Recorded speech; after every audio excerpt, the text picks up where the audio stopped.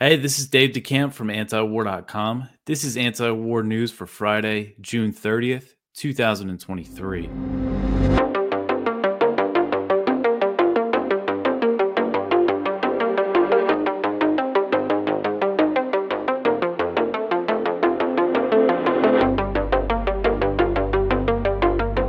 All right, the first story at the top of antiwar.com today. The U.S. is close to approving ATACMS for Ukraine. So, the Wall Street Journal reported on Thursday that the U.S. is close to approving the provision of longer range missiles that the White House has been reluctant to send to Ukraine due to concerns of escalation. So, the Army Tactical Missile Systems, known as the ATACMS, they have a range of up to 190 miles and can be fired from U.S. provided HIMARS rocket systems. The ATACMS would more than double Ukraine's strike range and could be used to hit targets inside Crimea and in the Russian mainland. So most of the ammunition that Kiev has for use with the HIMARS rocket systems has a range of about 50 miles. Although the U.S. did recently send the ground-launched small diameter bombs, which they can hit targets up to 94 miles away. So that was a significant increase in their range. Although I'm not really sure exactly how many of those that they have. Russia said that they downed one of these rockets back in March. I haven't heard much about them since then. So I know the primary munition that they have, it's that 50-mile range. So going from 50 miles to 190 miles would be pretty significant. So U.S. and European officials told the Wall Street Journal that the decision to send ATACMS is pending approval at the highest levels of the U.S. government. The report said that the officials have seen signs that previously reluctant quarters of the U.S. government, namely the White House, have come to see an urgent need to bolster Ukraine's fight in the coming weeks. So the officials cited Yevgeny Prigozhin's short-lived mutiny as a reason why the U.S. should escalate military aid for Ukraine. So that's becoming, a common talking point and an argument that the Hawks are using. We know in Congress they are arguing that the uprising is evidence that U.S. support for Kiev is working, and they say that it's a reason to approve more spending on the war. So later in the day on Thursday, Pentagon spokesman Brigadier General Pat Ryder was asked about this report, and all he said was that he's not aware of any imminent decision. So he didn't comment on, these officials saying that there is a change, in the White House, that they're leaning more towards sending them. And I know previously the U.S. said that they couldn't send them because they didn't have enough in their own stockpiles. But so that would be another issue, that they might be thinking about. But so Ukrainian officials insist that they won't use the ATACMS to target Russian territory, but the Discord leaks have suggested that Zelensky would want to use the U.S. provided missiles in Russia. According to one of these documents that was obtained by spying on Zelensky, he expressed concern about the fact that his forces did not have weapons that could hit troops inside Russia. He was also talking about, other attacks, other types of attacks inside Russia. And we know there's been a lot of drone strikes. There's been those cross-border raids, assassinations. So, we shouldn't be surprised if the U.S. does send these and they start using them to hit Russia. So while the U.S. has discouraged Ukraine from using U.S. weapons inside Russia, we know that restriction does not apply to Crimea, which Russia has controlled since 2014. And Blinken has acknowledged this, that Crimea is a big red line for Putin. The attacks on Crimea could be just as escalatory as attacks elsewhere in Russia, but that doesn't matter. Victoria Nuland said a few months ago that the U.S. supports Ukrainian attacks on the peninsula, and Jake Sullivan recently, kind of reaffirmed that, yeah, we're giving them weapons. We don't care if they could use them to hit Crimea. And giving them, these missiles with 190-mile range would make it a lot easier for them. All right, so the next one here, the UK says that NATO should consider waiving Ukraine membership plan. So British Defense Minister Ben Wallace said Thursday that NATO should consider skipping a member action plan as a requirement for Ukraine to join the Western Military Alliance. So the membership action plan is designed to ensure that aspiring NATO members meet certain political, economic, and military standards to join the alliance. Waiving the MAP, the abbreviation for it, would speed up Ukrainian membership if NATO ever formally invites Kiev to join. According to the UK Parliament's House of Commons library, between 1990 and 2020, every new NATO member joined through the MAP. That's how they got in. They started with that. It was a long process, and then they joined. But recently, Finland and Sweden, they were invited to join NATO last year without having to go through that process. And we know Finland's a member now, and Sweden is not yet, and has more issues with Turkey now. So who knows when they will join? But that's kind of the argument coming from the British. So Ben Wallace said, quote, "I think we should absolutely look at skipping the membership action plan. But of course, we have to put some realism in this space that there are 31 members of NATO now, and we all have to move together," end quote. So that's another good point, is that a lot of these things they're suggesting, they have to get all these countries, including Turkey and Hungary, to go along. So Ukraine is looking to be invited to join the alliance at this Vilnius summit that will be held from July 11th to the 12th, despite the fact that U.S. and NATO officials have said, nope, no invite is on the table. It doesn't matter. Ukraine keeps asking for it. They keep saying, Ukrainian officials have said it pretty frequently recently, that no, we want an invitation. Tell us that when the war's over, we can join. Give us a roadmap. We want more guarantees here. But most NATO members agree that Ukraine cannot join the alliance while it's fighting a war with Russia, and they're looking to give other sorts of things to Kiev to kind of make them happy. And I think this is one thing that they're looking at, is waiving this MAP. But President Biden, media reports said that he was open to the idea of waiving this requirement for Ukraine, but he told reporters that that was not the case. When he was asked about it, he said that they have to meet the same standards, and he's not going to make it easier for Ukraine. So Ukraine was first promised that it would eventually become a NATO member in 2008, even though it's a huge red line for Russia, but they've never been given a real timeline.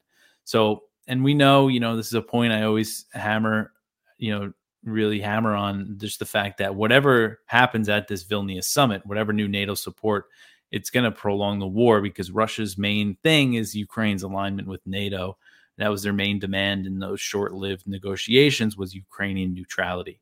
All right, the next one here, Raytheon calls in retirees to help produce Stinger missiles. So Raytheon has called in retired engineers to help produce Stinger anti-aircraft missiles that the U.S. has been providing Ukraine. Stingers are shoulder-fired missiles that were out of production for 20 years until the U.S. started sending them to Ukraine when Russia first invaded last year. So now there's this new, these Stingers are in high demand. And guess who's been running this policy of, pouring all these weapons into Ukraine? Secretary of Defense Lloyd Austin, who before taking over at the Pentagon, he was a board member of Raytheon. I mean, so what a surprise that his policies are really benefiting this company. So according to the Pentagon, the U.S. has provided Ukraine with over 1,700 Stinger missiles to date. So Wes Kremer, he's the president of Raytheon Missiles and Defense. He said last week that, again, Stingers have been out of production for 20 years. And all of a sudden, in the first few hours of the war, became in hot demand. So Raytheon needs to produce the Stingers using blueprints drawn up during the Carter administration, as using more advanced production methods would require redesigning the weapon. The U.S. Army placed an order for Stingers in May 2022 to replace the ones it sent to Ukraine, but the Pentagon said they won't be delivered until at least 2026, and Kremer is saying that it will take at least 30 months for the first missiles to be completed due to the time that it will take to restart production. So I put a quote in here from Greg Hayes, who's the Raytheon CEO, and this is in March 2022, basically him explaining how this war is going to benefit his company. He said, quote, "Everything that's being shipped into Ukraine today, of course, is coming out of stockpiles, either DOD or from NATO allies. And that's all great news. Eventually, we'll have to replenish it, and we will see a benefit to the business over the next coming years," end quote.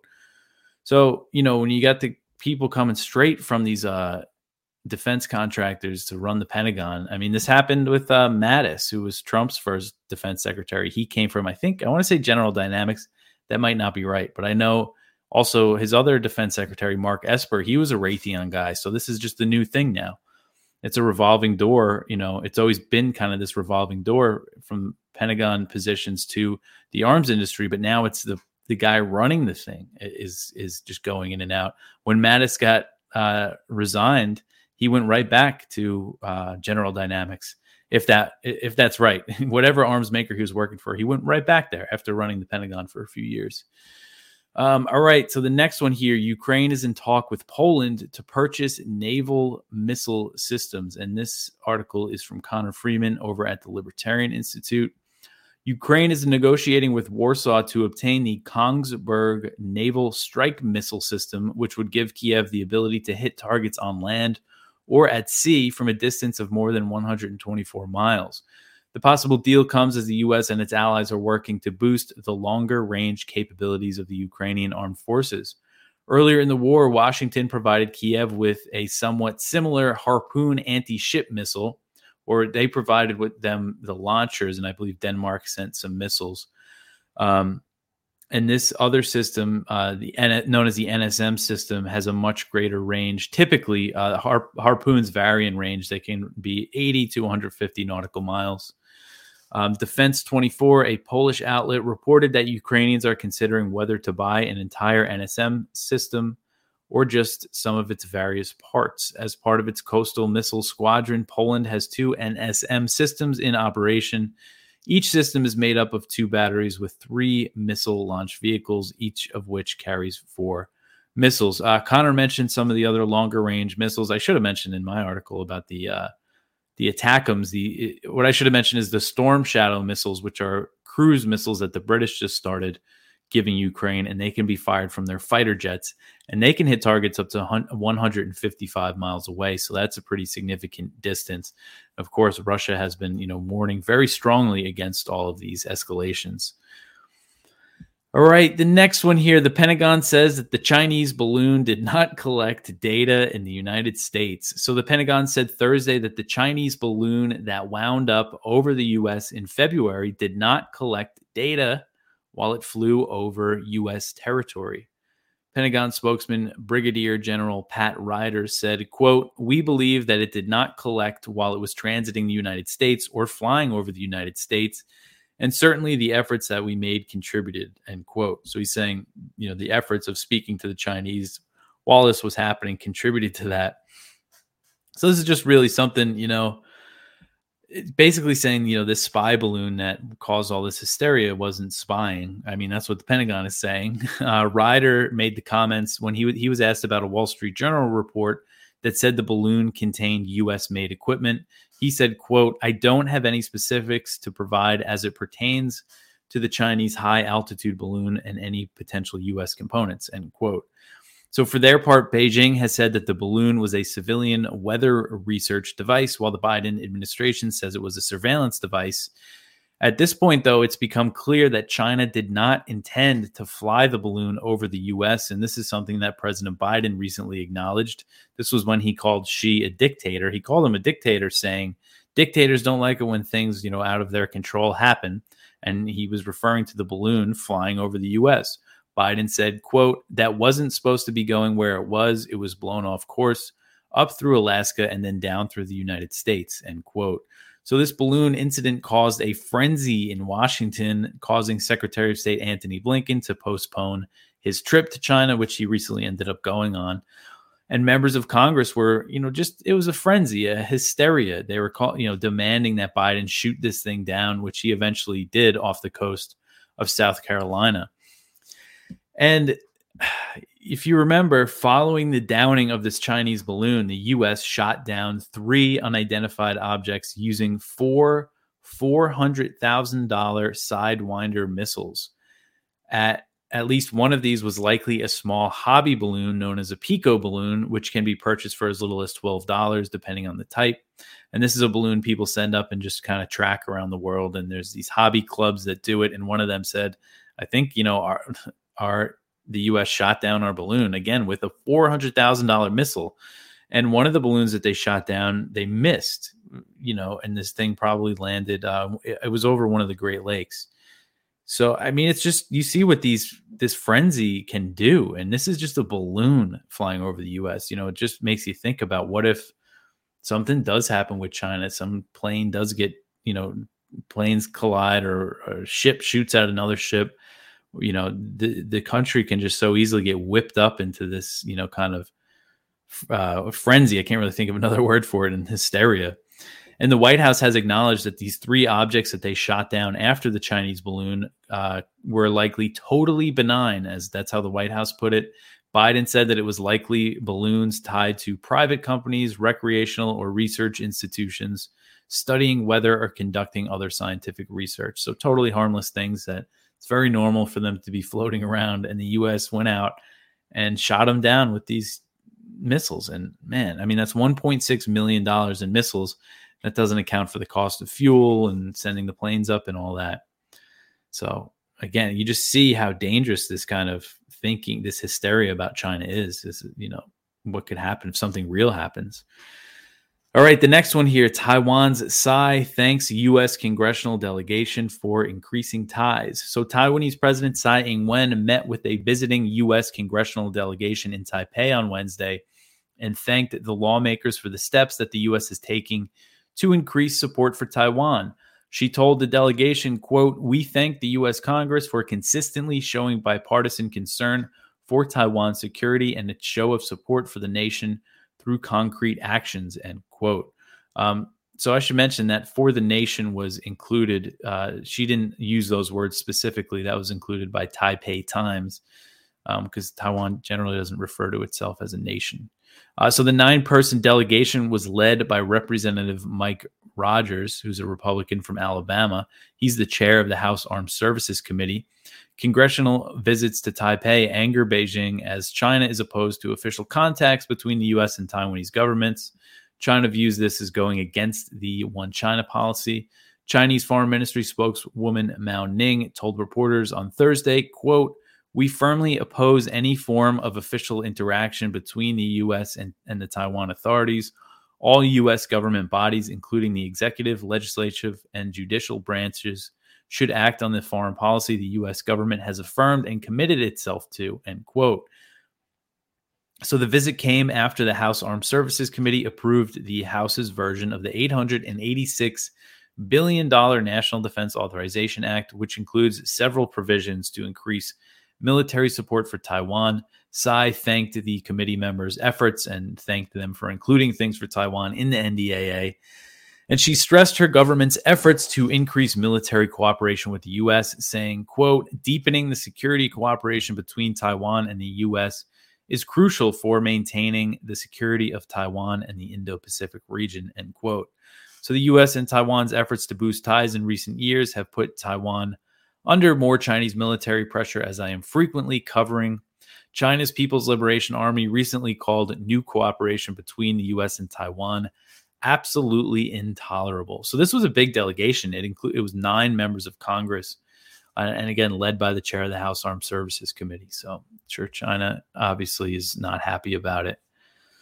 All right, the next one here, Pentagon should make amends for Syria drone strike. So 21 organizations have sent a letter to Secretary of Defense Lloyd Austin calling for the Pentagon to conduct a transparent investigation into a May 3rd drone strike that killed a civilian in northwest Syria's Idlib province. When the strike was first launched, U.S. Central Command claimed that it killed a senior al-Qaeda leader, but there was there was immediate indications that a civilian was hit that day. I wrote up a story about that because there was evidence that it looked like they killed a civilian. Pentagon officials later told CNN that CENTCOM did not know who they killed when they made the claim. So they lied about it. The victim of the drone strike turned out to be 56-year-old Lotfi Hassan Misto, a father of 10, who was killed while herding his sheep in the Idlib countryside. Relatives and neighbors said he had no affiliation with al-Qaeda or any militant group, and terrorism experts told the Washington Post there was no evidence that he did. So this letter was signed by a lot of organizations, including Amnesty International and Air Wars, which is the monitoring group that keeps track of a lot of U.S. airstrikes and drone strikes that kill civilians. And they're calling on the Pentagon to conduct a robust investigation into the strike. The Pentagon has announced a probe into the incident, but previous investigations into strikes that killed civilians have claimed no wrongdoing and did not result in any accountability. Specifically, the one I linked to here is the August 29th, 2021 drone strike in Kabul that killed 10 civilians, slaughtered a whole family, 7 children were killed. Pentagon investigated it, found no wrongdoing, and nobody was fired or demoted or punished or anything.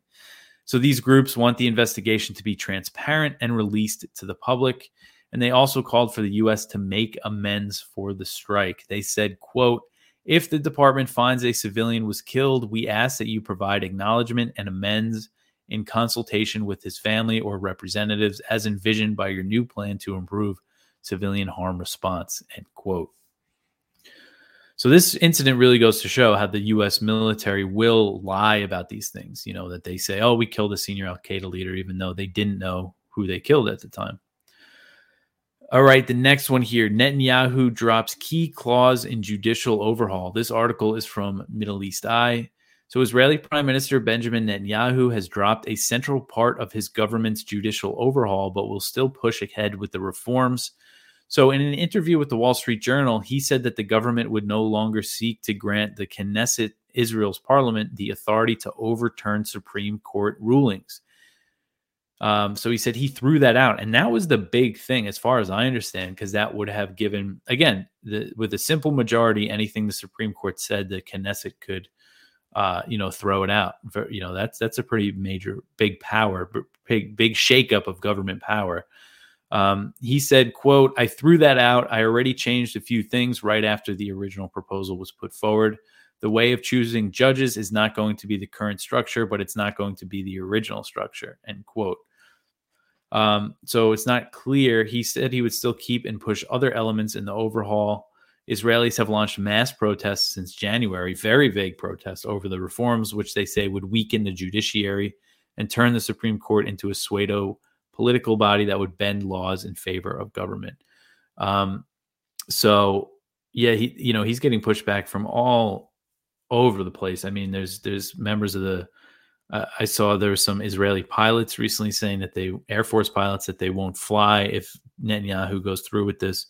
But it seems like the protests are still going on, even though he said he's going to scrap this big part of it. All right, the last story here. U.S. envoy for Iran on leave as clearance reviewed. So this is just a short article from AFP that I saw right before I was finishing up. So the U.S. point man on Iran has been placed on leave, the State Department said Thursday, as reports said that his handling of sensitive material was under review. So this is Robert Malley, the special envoy for Iran. In a statement to several news outlets, he confirmed that his security clearance was under review and said he hoped the investigation would be resolved favorably. CNN, quoting anonymous sources, said the review was related to his handling of classified documents. And, there's a lot of stuff going on, especially with the indictment of Trump over apparently classified documents. And there's some stuff with Biden and classified documents. So the State Department said that Malley was on leave. So that's all the State Department was saying publicly. But I guess there's reports that it's over classified documents. But what's interesting is that this is happening. He's on leave as there's all these reports of that the U.S. and Iran are talking.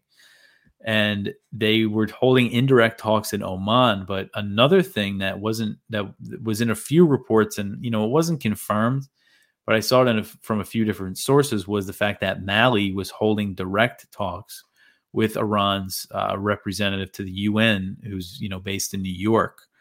And that's pretty big because for the past, since Trump got out of the deal in 2018, the U.S. and Iran, their governments haven't had direct, talks like that. So I don't know, maybe this has something to do with that. Maybe there's other people in the government that are not happy about that.